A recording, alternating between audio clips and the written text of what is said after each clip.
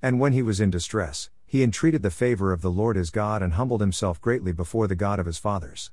He prayed to him, and God was moved by his entreaty and heard his plea and brought him again to Jerusalem into his kingdom. Then Manasseh knew that the Lord was God. 2 Chronicles 33:12-13. Manasseh was probably the most wicked king of Judah. His sins were so grievous that God made him the prisoner of Babylon for a period of time. In spite of prophetic warnings, he continued in his sin and was judged severely. As he was led away from Jerusalem in chains, you have to wonder what went through his mind. He was no longer in control of his life but was a captive of an ungodly nation. It was a sobering time for him and it produced a repentant heart. His prayer was heard by God and he was allowed to return to Jerusalem where he made many reforms. Yet his efforts were not long lasting, as his son Amon, who followed him as king, did not obey the Lord and returned to worship foreign gods. The depth and despair of sin is never deeper than the love of God and his willingness to forgive when a truly repentant heart cries out to him for forgiveness.